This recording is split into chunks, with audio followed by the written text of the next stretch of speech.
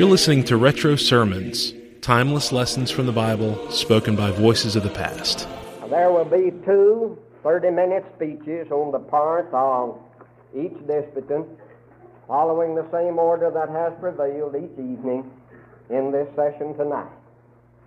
The proposition is the same one that was used last evening, and reads as follows: such an arrangement and cooperation effort on the part of churches of Christ for the preaching of the gospel as the herald of truth is without scriptural authority. Brother James P. Miller affirms this proposition. Brother G.K. Wallace denies. I'm happy now to present to you Brother James P. Miller, the first affirmative speaker. Thank you, Brother Patton. Worthy opponent, gentlemen moderators, ladies and gentlemen, let me say again tonight that I'm happy to come in defense of what I believe to be the truth of God and to talk to you again about the proposition under discussion tonight. It's this, that such arrangements and cooperative efforts on the part of churches of Christ. Now let me emphasize that with all the power in my being. We are not talking about an arrangement of any local church of Christ on earth. We are talking tonight about cooperative arrangements and cooperative efforts on the part of churches of Christ. And of course that immediately activates the church universal, a thing unknown and unheard in the Word of God. There's not a line in God's Word that gives the church universal any right to act. There's only one officer of the universal church, and that's Jesus Christ, the Son of God, and He's in heaven, and all that He's left us is His Word to be activated by local congregations.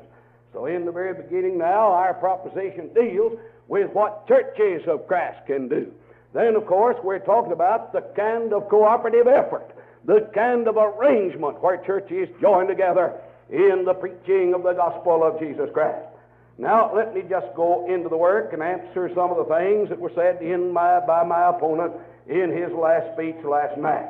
You know, I told you in the very beginning that if I were to affirm this proposition 15 years ago, that these things are without scriptural authority, all in the world that I would do and all in the world that Brother Wallace would do would just be to say they're not in the Word of God and sit down.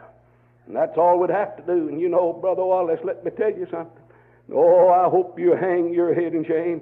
A little girl about 13 years old came up to me last night and she said, Brother Miller, she said, I've been keeping the Scripture on both sides of my notebook. And she said, Brother Wallace didn't have a single Scripture, didn't introduce a single Scripture into speeches last night.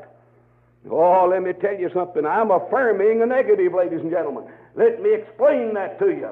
In order to have an affirmative and negative proposition, I'm affirming a negative, that they're without scriptural authority. It's my opponent's job to establish the scriptural authority, and he came and spoke for a solid hour and didn't introduce a single passage out of the Word of God. Let me tell you something, G.K. We'll stand side by side in judgment one of these days, and I never thought that I'd ever live to hear Wallace that could make two speeches in a debate and not have a single scripture out of God's Word, not one. And when you think about that tonight, ladies and gentlemen, that's just almost overwhelming. If you want to cry, it's enough to cry. If you want to laugh, it's enough to laugh almost at the opposition, because there is no scripture in the Word of God. I told you all it has to do is just stand here and say it's not in the Word of God and sit down. It's without scriptural authority. And I believe that all can understand and see. All right, now you remember about argument number one. You remember that we said when they started the Missionary Society, they opened the floodgates to every kind of innovation and aggression, and that they did exactly the same thing with the herald of truth. And here's the reason why. Neither one of these things have any Bible authority in the Word of God. And when you establish a national policy that it's no longer necessary to have scriptural authority, you open the floodgate for every kind of innovation and aggression. I hold in my hand tonight a book published by Brother Tom O'Neill and Brother Blue, where they have photostated the copies of every kind of innovation that is known almost upon the earth today to the Christian church with its counterpart in the Church of Christ. Benevolent institutions, church camps, workshops, church-supported hospitals, youth rallies, banquets, educational buildings, educational directors, Easter, ball teams, Christmas, Boy Scouts, calling us anti, exactly as the Christian church did a few years ago. Fellowship halls, kitchens, titles. And yet, Brother Wallace, the position in which you're in tonight won't let you oppose anything but your brethren that want to stand for the truth. I never thought I'd live to hear you come up here and say, oh, well, a song leader is just a minister of music. Well, that's the language of Ashdod, the very least it could be. If we were to grant that that was true, you're speaking Nehemiah's language of Ashdod. You have a minister of music and a minister of education, a minister of youth activity, and a minister of our superintendent of the Sunday school, and you create office after office unknown to the Word of God, and then say, well, you've got the same thing, you just call them something else. Well, it'd be the language of Ashdod at the very least possible excuse. You know, when you think about it, ladies and gentlemen, they've introduced all of these tonight. Now, he said, some and old in the past, practice some of these things. Well, we don't deny that. The church at Corinth made mistakes. But you'll remember that in Paul, when he wrote in the second letter in the 7th chapter, when they had repented and done what they could to make it right, he said, oh, what a clearing of yourselves. So it's not a question of whether this church has practiced things that are wrong in the past. We freely admit that. But I'll tell you, old buddy, we've got the Scripture for what we do. And when you come along and make 2 30-minute speeches and don't introduce a single passage of Scripture, not one line out of the Word of God, I'd rather changed 1,000 times and be right tonight to be found where I couldn't introduce one single passage from God Almighty's Word. But now you let me talk to you just a minute. You know, he talks about, how we used to stand together, how we used to work together, how, to hear him tell it almost for centuries, we've been side by side. Bobby, here goes your last sheet. I'm going to make me chart right here tonight. This is the last one you're going to have to give us. Why, you talk about how long these old paths last, how long we've been walking in these old paths. Let me show you something, buddy. Now, I'm not much of a chart maker, but let me show you something. In 1951, the Herald of Truth began. We haven't been walking down that old path too long, old friend. You didn't start it. It was just 14 years ago. And you never did walk down it with me. You never have read a word where I've ever written that said I thought it was all right. But to hear you tell it, you just think we've been walking down these old paths from the days of the apostles. Let me tell you something now. This old path runs out. You can't even find it. The weeds and bushes get it. In just 14 years.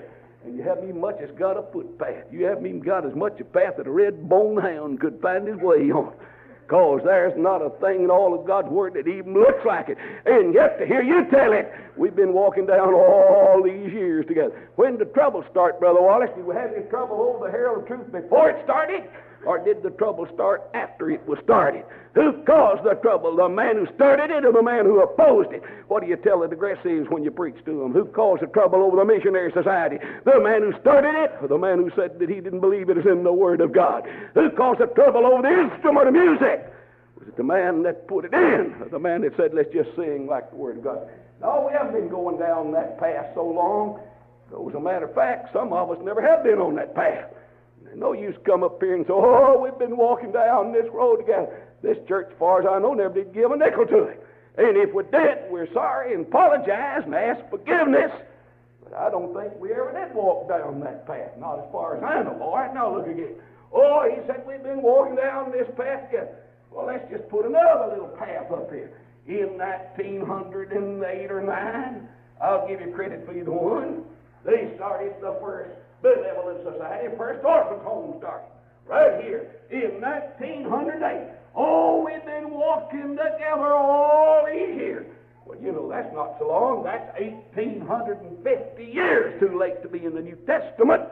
That lacks 1,850 years too late to be in the New Testament. It lacks nearly 6,000 years being too late to be in the mind of God. So when you hear people talk about, we've been doing these things all these years, and we've been walking along. We haven't been walking long enough for the thing to even get full grown. And it took these modern promoters to even get these things off the ground. And there wasn't enough orphans' homes to bear the hood, and they didn't ask for enough money that it even became an issue till you promotional boys begin to breathe these big dreams and plan these big schemes and begin to use the language of Ashdod and say that Dr. So-and-so is going to go over so-and-so and hold that campaign for Christ. Let me tell you something. When a physician calls himself doctor, that's his occupation. When a gospel preacher calls himself doctor, that's his rank. Jesus said, "It shall not be so with you. He that be the greatest among you, let him be your servant." So we haven't been on this old path so long together. This is every bit new where you're dividing the church over something that didn't start till 1908 as far as the institution was concerned. It didn't start till 1951 as far as history is concerned. Then he talks about who's changed and who's made changes. Why, Brother Wallace has changed on everything germane to this debate. Why, you remember that in the firm foundation on December the 13th, 1949, he said there is a parallel between the orphans' home, which is under board of trustees other than the elders of the church, to do the work of the church, and the United Christian Missionary Society. Which ones are we talking about, Brother Wallace? Will you tell us, if I leave the card right out here, which ones were like the United Christian Missionary Society? You said some were like it. You won't tell us which one you had in mind? Or are you going to tell us we don't understand any of it and it's all ridiculous and just let it go at that? Which way you want to go on it? I know you read what Jim Cope said about it. I want to know what G.K. Wallace says about it. Which ones were parallel to the Missionary Society then? And if they were parallel to the Missionary Society then, why aren't they parallel to it now? That's the question. All right, he's changed on the Missionary Society. Now, that don't prove a thing in the world. I'm ashamed to introduce it. But if he's going to speak another hour and not have a verse of Scripture, not one, well, I'll just meet him on his own ground. All right, now listen. In the firm foundation, January the 24th, 1950, he said, "It is a fact generally known that I am not in favor of supporting a college out of the church treasury. It is my opinion that the work of the church should be done by the church. And if the church work is done, it is not the work of the church, then the church should stay out of it." Now, that's what you said on the college question. Have you changed on that? Do you think these people are complete ignoramuses? Do you believe these people have got little enough sense that I can read that and then you come up here and play like it's the same position? What if Jim Cope has changed? What if Homer Haley has changed? You do us too much credit, old friend. From the tip of Norway to the very end of South Africa, where 5 sound missionaries work today upon the continents of earth and islands of the sea, there are hundreds of congregations standing for the truth. He said it's every bit my fault and Homer Haley's and Jim Cope's. And Tom Butler's so mad that you left him out that he's going to whoop you when this is over. Boy, we're stretching ourselves. 5 men today working in South Africa believing in the all-sufficient church. Just something we started. You're going to have to beat that. You're going to have to do better than that. You believe a man the caliber C.L. Overturf led this prayer to believe anything that Jim Cope or Homer Haley, James P. Miller said if we couldn't find it in the Word of God, what do you say? You believe a man like Marshall Patton, H.E. Phillips here just follow us because we say. Where do you stand on the college question now, Brother Wallace? These Florida brethren do not believe in putting the college in the budget, and God bless you, brethren. You stand there. We'll get you all the way home one of these days. We're not so far apart. You don't want anything to do with these banquet halls. They're just a few of the liberal churches in Florida that are leading the movement in this. They had a Church of Christ track meet down in Miami, Central and Hialeah. Churches like that leading the way. You get out here in these old orange groves and on these side roads and in these little towns, these brethren don't believe in supporting the college. Oh, you've got San Jose in Jacksonville that'll do anything, and Riverside that'll hold big youth rallies. It's all documented in here. If you want to give Brother O'Neill 50 cents for it. Where do you stand tonight on the college question? You see, Kenneth, you've got things in a mess, and I hope you, but now you really realize what a fix you got. All right, now let me go ahead. He's even changed on how he proves whether a thing is right or not. He's not only changed on the orphans' home question and on the college question, but he's changed on how he proves it. And then that's everything that's germane to this debate. I'm reading now the Gospel Guardian, May the 24th, 1951, on the front page. He said a great deal has been written in these days about the orphans' home, how they should operate. The appeal has largely been to tradition. Catholic priests say that tradition is equal in authority to the Word of God. Many of my brethren today are much like a Catholic priest. The priest tries to prove his point by tradition and without reference to the Word of God. It sounds like you've joined him, boy. If you haven't joined him, why, you've changed on everything that's germane under this whole proposition. All right, now quickly let's get down to the Word. He says that on my chart, where I gave two conditions necessary to giving and receiving, I want to call your attention to them now. He said, why, this hadn't got a thing to do with it. It's just ridiculous. Boy, there's something ridiculous, all right. But it's not this chart. Bless your heart, there are two conditions or requirements that always have to be met. Always have to be met before one group of brethren can send to another. And that is, if the brethren who receive the assistance, they must be in need, and this not of their own backing. And then he comes up to Romans 15 and says, well, that says that if you've been partakers of their spiritual things, well, then you ought to share with them your physical things. And said, don't use that. Don't ever use that. Well, I believe they can send the preacher. Acts 15. You little girl, write her down on my side of the notebook, will you? I believe that they can send to a preacher. Philippians 4:15 and 16. I believe that one congregation can send to another if it's in need. Acts 11. 2 Corinthians 8, 2 Corinthians 9. Now, have you got any scripture to offer? Or are you going to get up here and read where somebody said something about something way back yonder when they made a mistake? Now, look at the second reason. He said the brethren who do the sending must send the assistance that there may be equality. In other words, the brethren who do the sending must send it that there may be equality. Oh, did you hear what he said about that last night? I tell you, G.K., I don't believe you want that to go in the book. Surely you don't. He said that equality is between the ones who do the taking it up. You know, he could find the church in everything the first two nights, and now he can't find the church at all. It's all the individual now. Well, now let's just read it and see. Not only do you go against the scholarship of the world, I could bring every scholar on the face of the earth here, but don't have to do that. I've got Paul, and I got my own good voice, so we'll just read it now.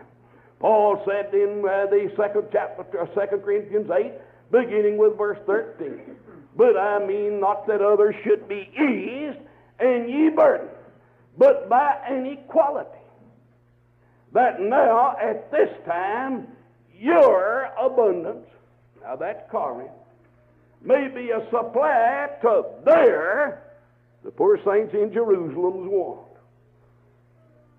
That their abundance may also be a supply for your want, that there may be equality. Now here's the thing. Just look now.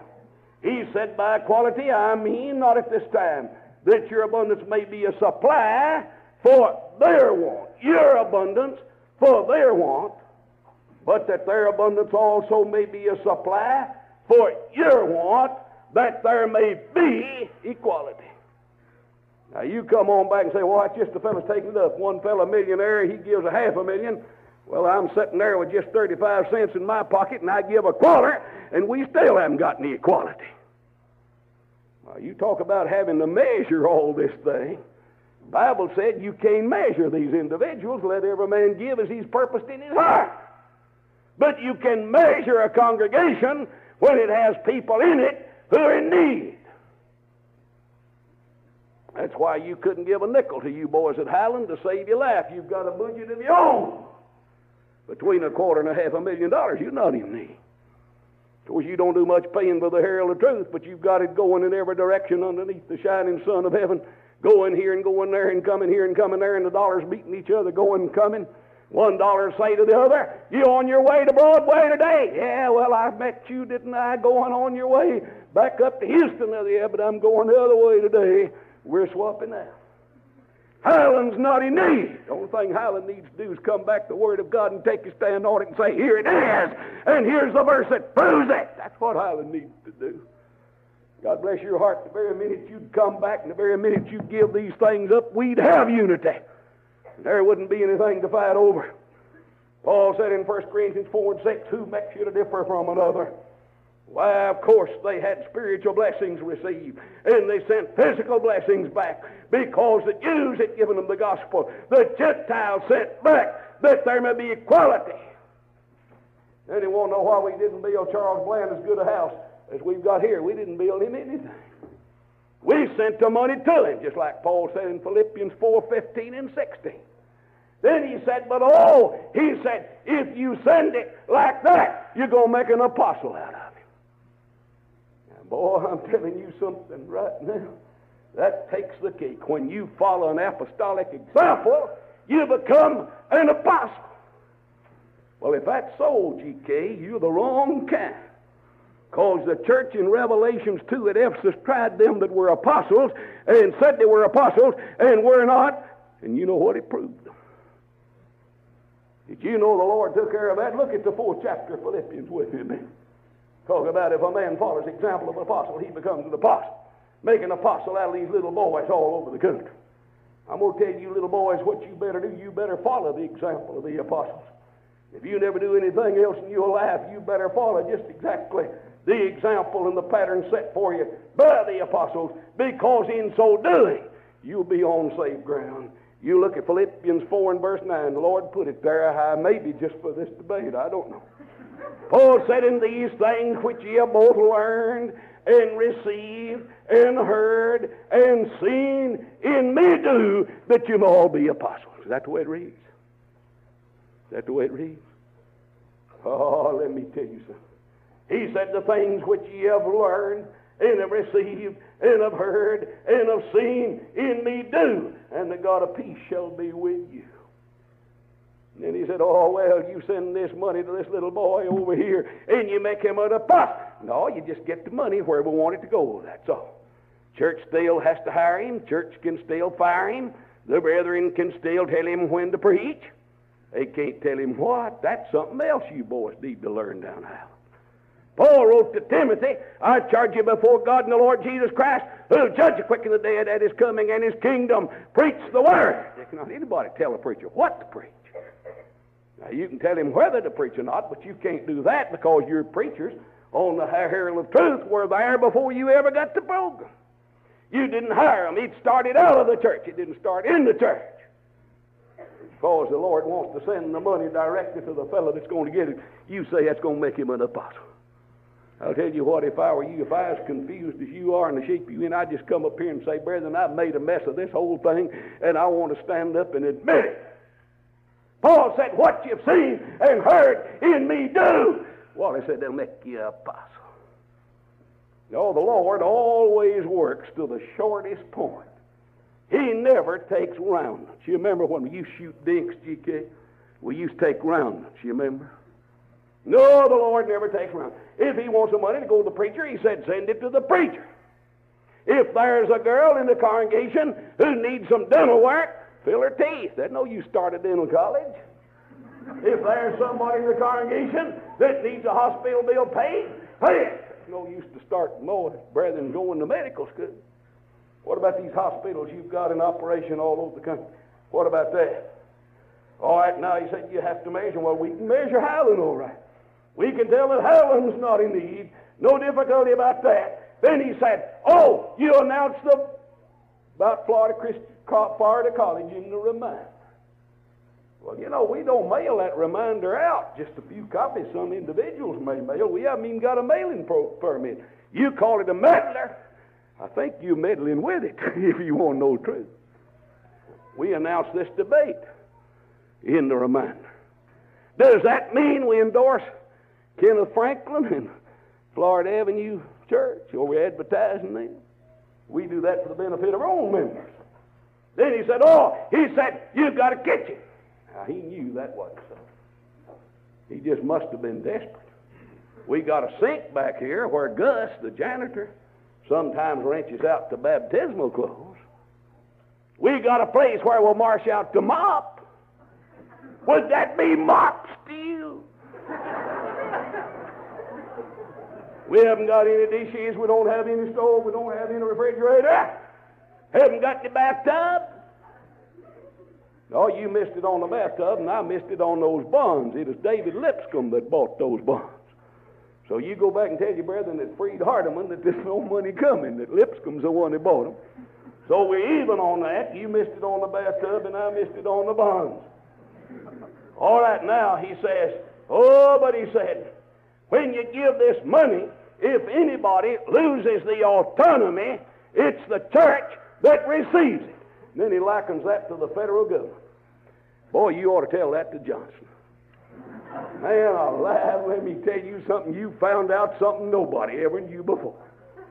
That the fellow who gets the money loses his autonomy. I'm willing to lose a little bit of mine.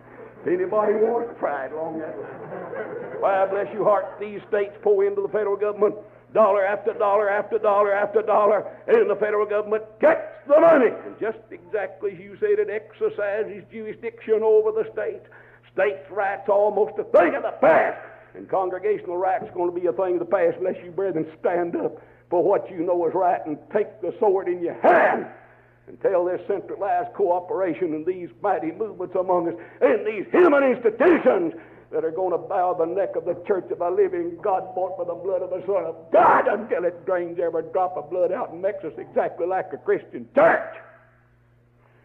Don't you come around and whine about the government to me. And then go along with these boys on this centralization of authority, which is exactly parallel to what we have in our government today. All right, now quickly let me hurry on. While you talk about things of this kind and how it's done, let me show you now tonight just exactly what is wrong with some of these things. On chart number 13, I want to draw for you a parallel between the Missionary Society and centralized cooperation.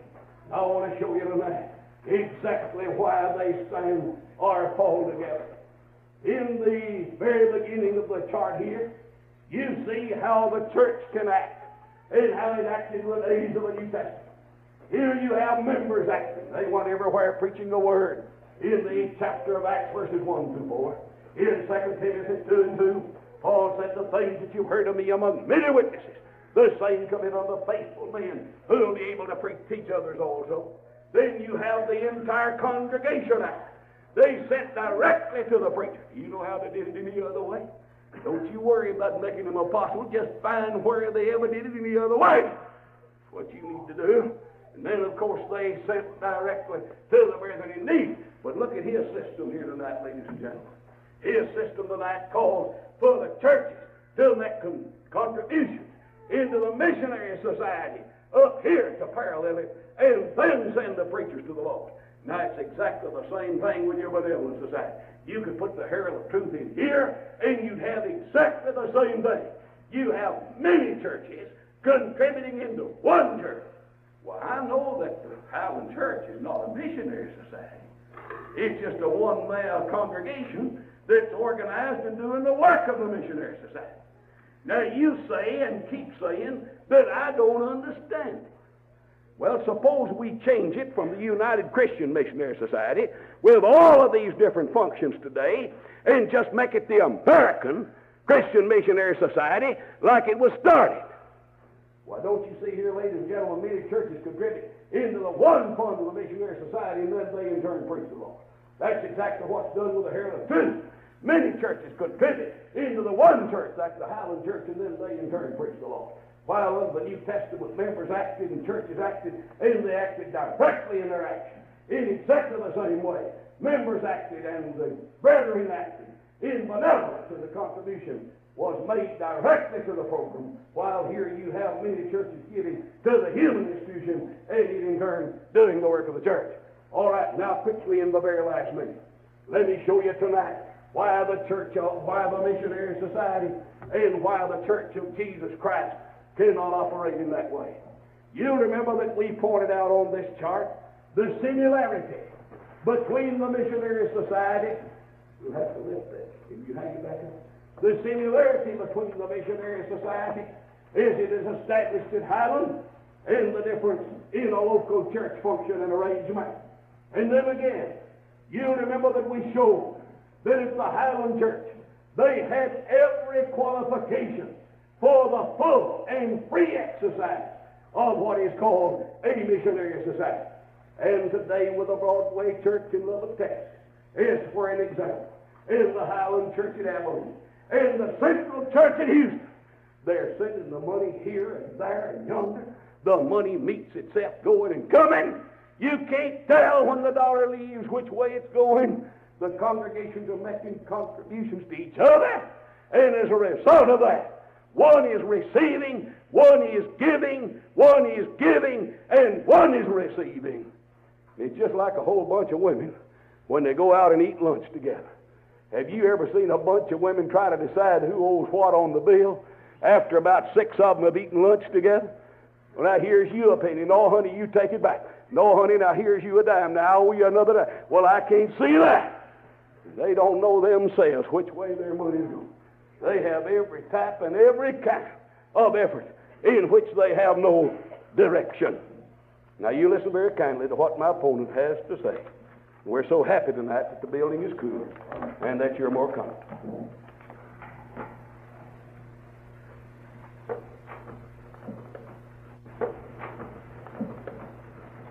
Brother Miller, moderators, brethren and friends, appear before you to make a response to the speech that you have heard.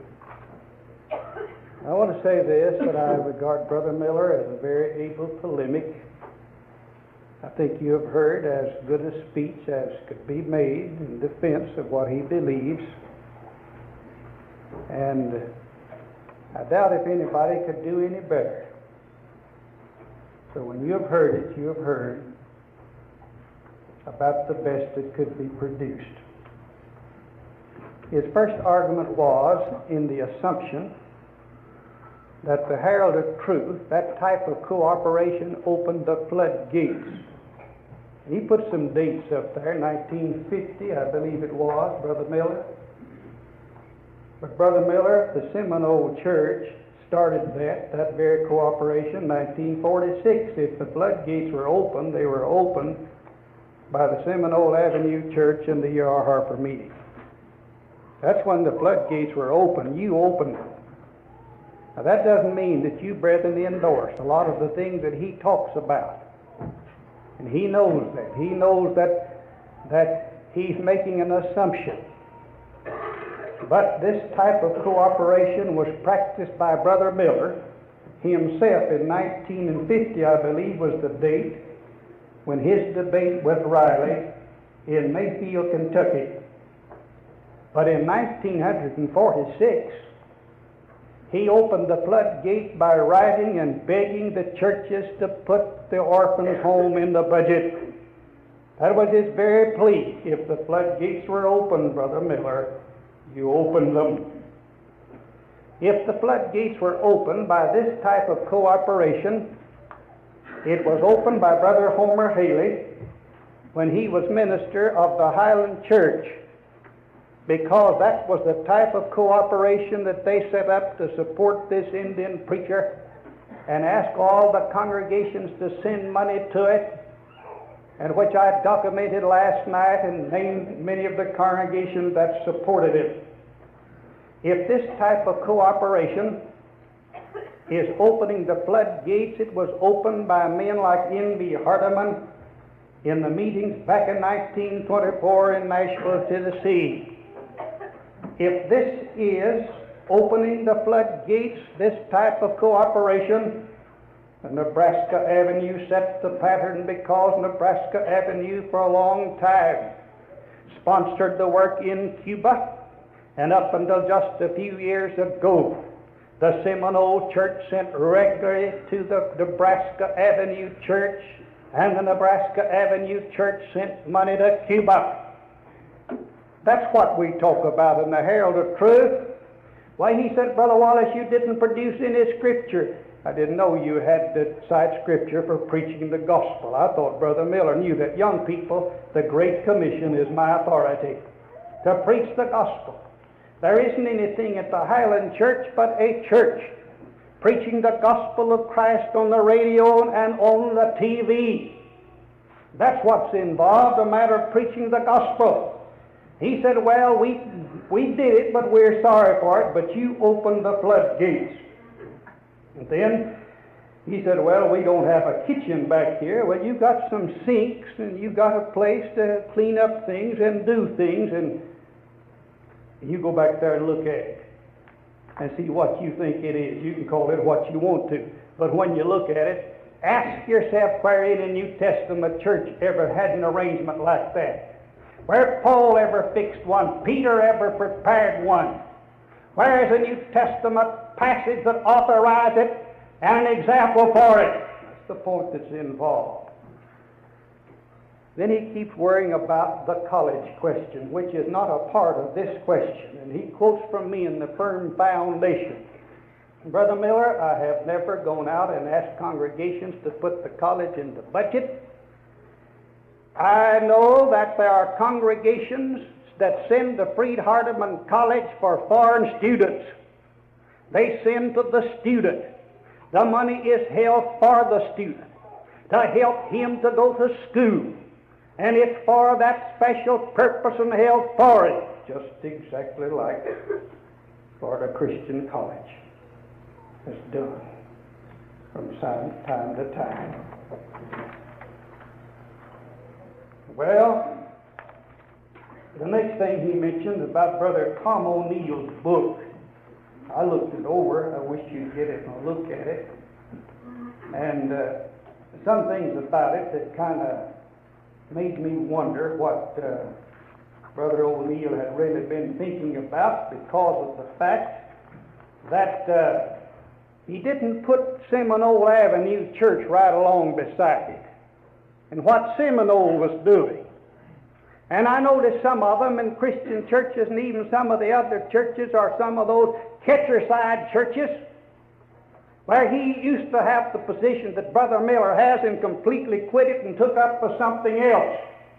But why didn't he put these things here in that too? Out of the treasury. The Seminole Church uses money to sponsor church picnics. Let him put this in. In the Seminole Church of Christ Bulletin, September 30, 1960, this statement was found: over 100 gathered in Lowry Park for a wonderful time. We want our teachers to know that we appreciate all they do to make the church the pillar and the ground of the truth. Fish, hush, puppies, hush your mouth. Sort of the way to describe the wonderful time and food at the fish fry for the teachers Saturday night, October the 1st. That's the Seminole Avenue Church. Put that in your bulletin. Out of the treasury, they take money to spend to advertise weddings. Take sanctified dollars for secular purpose. On November the 2nd, 1963, they were advertising a shower, and this was published on their money, that wherever they mailed it or carried it and give it to you, they paid for the publication out of their treasury. And then he worried a good deal about the statement I had about Florida Christian College lectures. And he said, well, he said, because we announced a debate, that doesn't mean we approve Kenneth Franklin. Does that mean you disapprove Florida College, or do you approve it? Tell us which you do. Now, out of the budget of the Seminole Church, they make contributions directly to other congregations. In spite of the fact he affirms it has to be done to the preacher. In the reminder, January 1964, Brother Miller says the church here would provide 4 small congregations with meetings the coming year. They're doing this with the church. The Seminole Avenue Church, out of its treasure, makes direct contributions to the church in Houston, Mississippi. It will be noted, Brother Miller says, that by helping Brother Brand, we have made it possible for the church there to use $186.58 last month for other purposes. This will make it possible for them to go ahead with their plans for a new building. They would not have been able to do this without our support.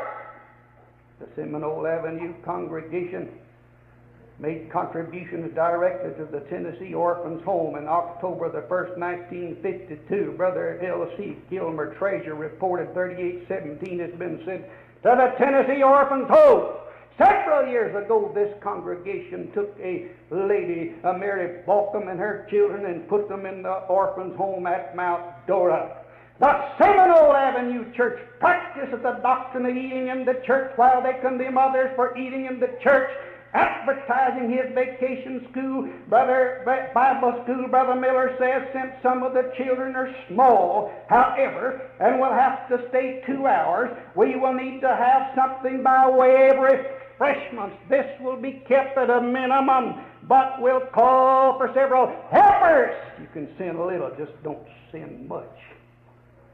The Seminole Church, along with Brother Miller, teaches that benevolence is the work of the individual. But, he says, the church here carries on a program of benevolence for the needy brethren all of the time. The Seminole Church believes in putting the church in business. Tribute should be paid, however, to the Lake Wire congregation that loaned the church $15,000 when we needed it badly. The reminder, January 5, 1964. He believes in putting the church in business. The Seminole Church planned a picnic for ungodly children's home. The Seminole Bulletin, the reminder says, by the time this is read, the picnic for the children at the home will be history. Sister Buddy Meyer, together with Buddy and a host of others, shared in the working and the fun. Brother and Sister Garrett were among those present. It was Lois' birthday. We're thankful for the families like Buddy and Lorraine and their children. Here we see him taking money from the treasurer to advertise a picnic and to have one for an ungodly children's home. The Seminole Church believes in sending directly to other congregations, not just to the preacher. As of now, 75 copies of the songbook we are using have been sent to Brother Bland and the church. Now, this is Brother Miller talking.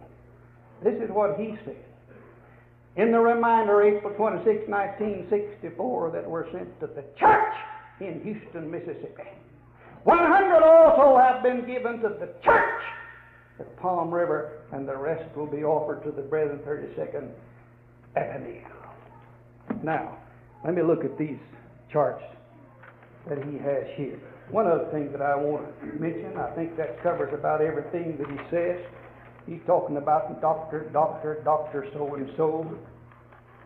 I don't care to argue that with him. We don't carry on with that kind of business among us. Maybe there are some that do, but I can hardly pick up the papers in Tampa that it isn't Dr. Cope, Dr. Cope, Dr. Cope. You just look at them and see.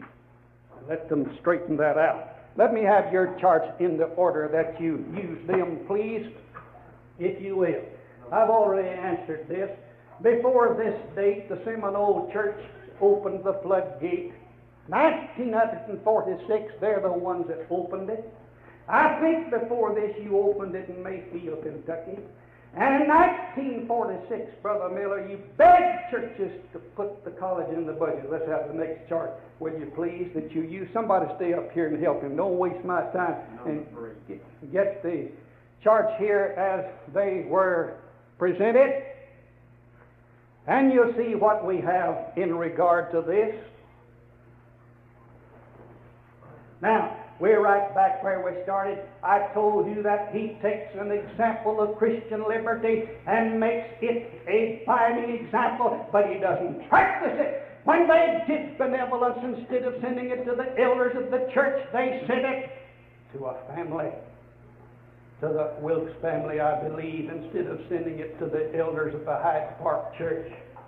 In Romans 15, 25 and 29, the passage to which I called your attention last night is a passage that says, that for it hath been the good pleasure of Macedonia and Achaia to make a certain contribution to the poor among the saints that are in Jerusalem. Now here's the design. Yea, it hath been their good pleasure, and their debtors they are. It would not simply, the design was not simply to feed their hungry bodies, but there they were debtors. Why? Because for if the Gentiles have been made partakers of their spiritual things, they owe it to them to minister carnal things. There's both the physical and the spiritual. And he says the church can help the church only in the physical. Now, in 2 Corinthians 8 and 2 Corinthians 8:14, just wait just a minute here. This wonderful passage teaches that as there was the readiness to will, so there may be the completion also out of your ability. I didn't say it was between the people that took it up, between the people that gave it. The equality between the givers, that there may be equality. It's acceptable according as a man hath not, according as he hath not. For I say not this, that others may be eased in ye distress, but by equality, that you being, your abundance being a supply this present time for their want, that their abundance also may become a supply for your want, that there may be equality. The reciprocity of this is found down here in verse 12. For the ministration of this is in the verse, chapter 9, verse 12. The ministration of this service not only filleth up to measure the wants of the saints, but aboundeth also through many thanksgiving unto God. There's the reciprocity. Paul is not teaching that you give to a church to make that church equal to this church. If so, why on earth did the Lakeland Church lend this church money? Why didn't it give it enough money to make it equal to the Lakeland Church? Why doesn't this church give the church at Houston enough money to make it equal to the Houston church? Here, you have equality when each has given as he is able. Let me have your next chart, will you please? Here is a chart about Broadway and Lubbock and about contributions. He says they're going in every direction. Well, if I understand, the meeting that you held over in Murray, they came from every direction. He went over here and he begged brethren from every direction. But bless your heart, they didn't send it to the church. They bypassed the church, and it feels the force of it. This doctrine destroys the church. He does not believe in the supremacy of the church or sufficiency of the church, but the supremacy of the preacher. Take the preacher and say that you're the one. Here's the argument I made about Paul as an apostle. Paul was over churches. He was an authority. Authority from God, Christ to the apostles. And then he transferred to elders, but these brethren cut out the elders. Exalt the preacher. That's all's involved in that. Let's have your next chart, please. Now, here's the church preaching. Well, that's all the Highland Church does is preach. He said, well, the Highland Church is a missionary society. Well, the church is a missionary society. That's what it is. But it's not like the Association of Churches of the Christian Church. I told you he didn't understand that, and he said, I preached 15 years and hadn't caught on. Still hasn't caught on. There isn't anything there but a church. I preached for the Highland Church when they met in a basement. I was the first guest speaker on the Herald of Truth. And there's no difference in that church now and then except in size and gathering, just helping them to preach the gospel of Christ. So all the world is involved in it. And then he got back off on the benevolence question. I've never seen a man as dissatisfied with his work. For 2 nights we debated the benevolent question, but it haunts him eternally and everlastingly. That's about all I need to say about that. Is that all the charts that you used? Hang up, please. My chart number 2. I want to show you some things about what these brethren are doing. Brethren and friends, every argument that he makes, he takes an example of Christian liberty and makes it into a divine law. There are two kinds of examples. To him, there's just one kind.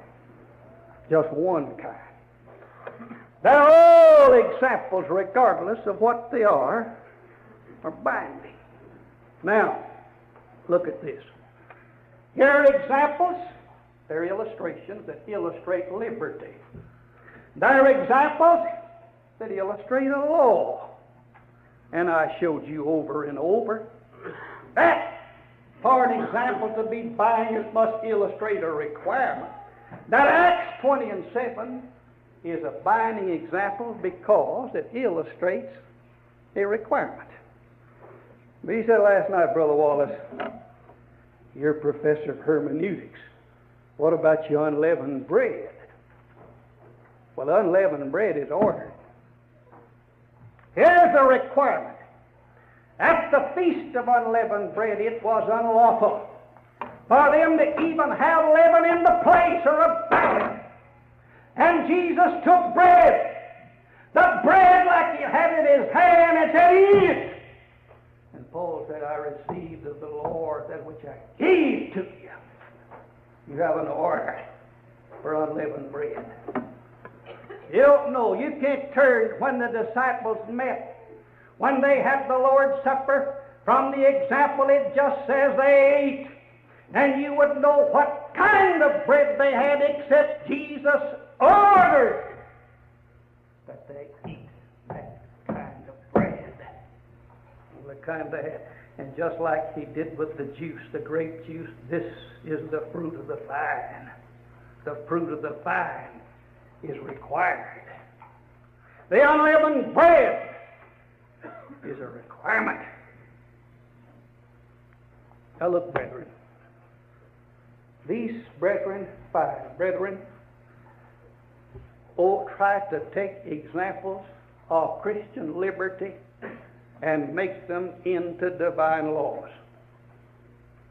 There is no requirement that says you have to send the money directly to the preacher. I didn't say it would be wrong.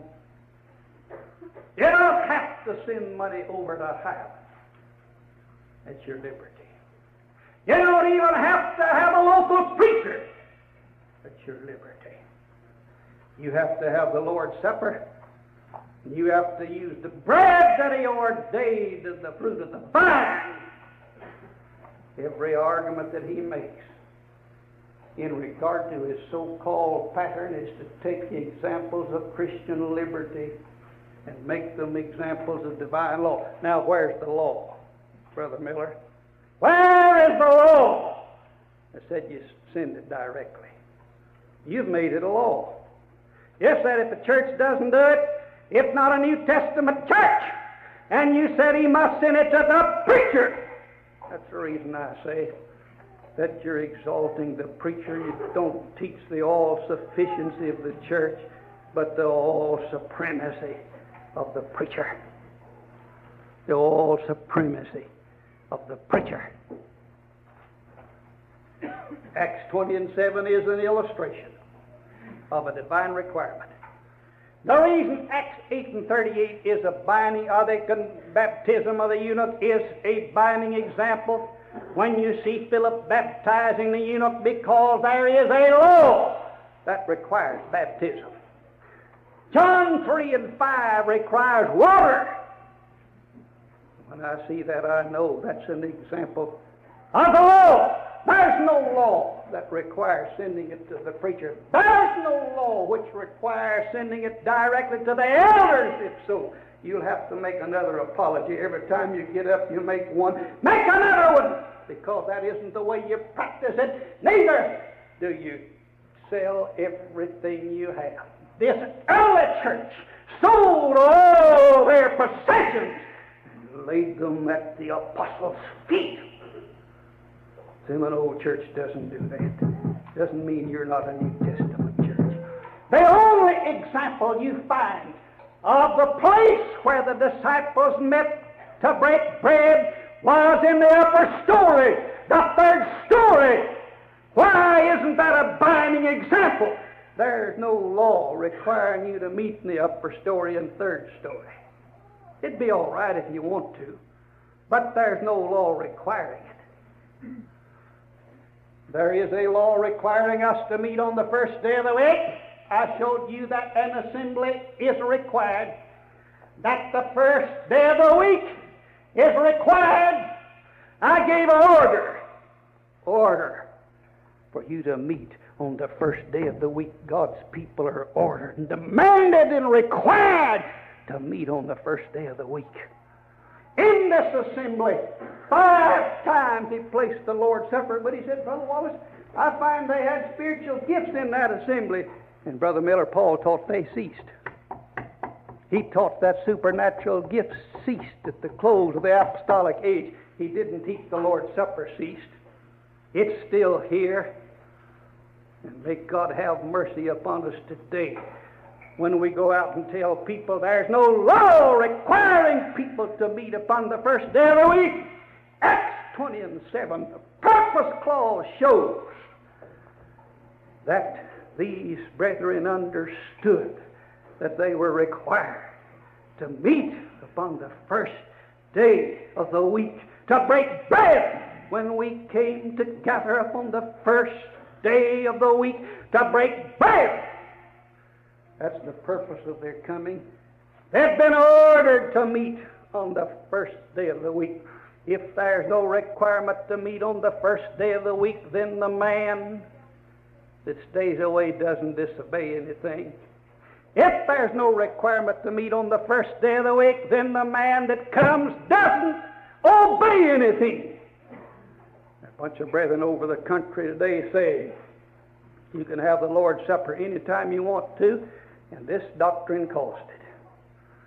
That's where it started. We didn't have it till the brethren began to preach that there were no regulations concerning the meeting of the saints of God to worship on the first day of the week. Now, what do they do? Brother Miller's first mistake is, and he makes it every time, he takes examples of Christian liberty and makes them divine requirement. He doesn't understand the functions of the United Christian Missionary Society. That's an organization. The convention meets. They have a convention and they join it. Churches join the association. They lose their autonomy by going into this association. It's comparable to the federal government. When you elect the senator from the state of Florida and a representative or a congressman, you send them to Washington, they're seated. Then they're empowered to act for you, and when they act, they bind you. Christian churches don't have elected delegates like the Baptists, but when they're seated, they say you're seated with that same moral obligation. That when the church sends a delegate there, the administrative body of that association of churches becomes the governing body of that people. All the world you have at Highland is a church. What he's fighting is a church. He's fighting a New Testament church. He's fighting a church that's preaching the gospel on the radio. He's fighting a church that's preaching the gospel by TV. He's fighting a church for making tapes like you're making them here tonight and sending them to radio stations all over the country. He's fighting other churches by helping that congregation to get these tapes on the air and to preach. There's never been anything out there but a church. And its authority is the Great Commission to go preach the gospel to every creature. Go preach the gospel to every creature. Brother Miller makes these egregious errors. He doesn't understand. He admits that he doesn't. The nature and the functions of the Christian church. He tries to wish that on congregations that are working together just like you worked together here in 1946. Just like he worked together in Mayfield, Kentucky with the churches over there. He doesn't understand the difference between an example that illustrates a law and one that illustrates a liberty. Every argument he makes is on a misuse of these things. It grieves my heart. And I said we stood together. We once walked together. He preached just like I'm preaching now. The floodgates were not open when he preached that way. This church stood just exactly like the Florida Avenue church stands today. The floodgates were not open back then. In other words, the Florida Avenue church stands exactly now like this church stood a few years ago. This church wasn't opening the floodgates. That's an assumption. And I'll marvel at the type of an argument of that kind.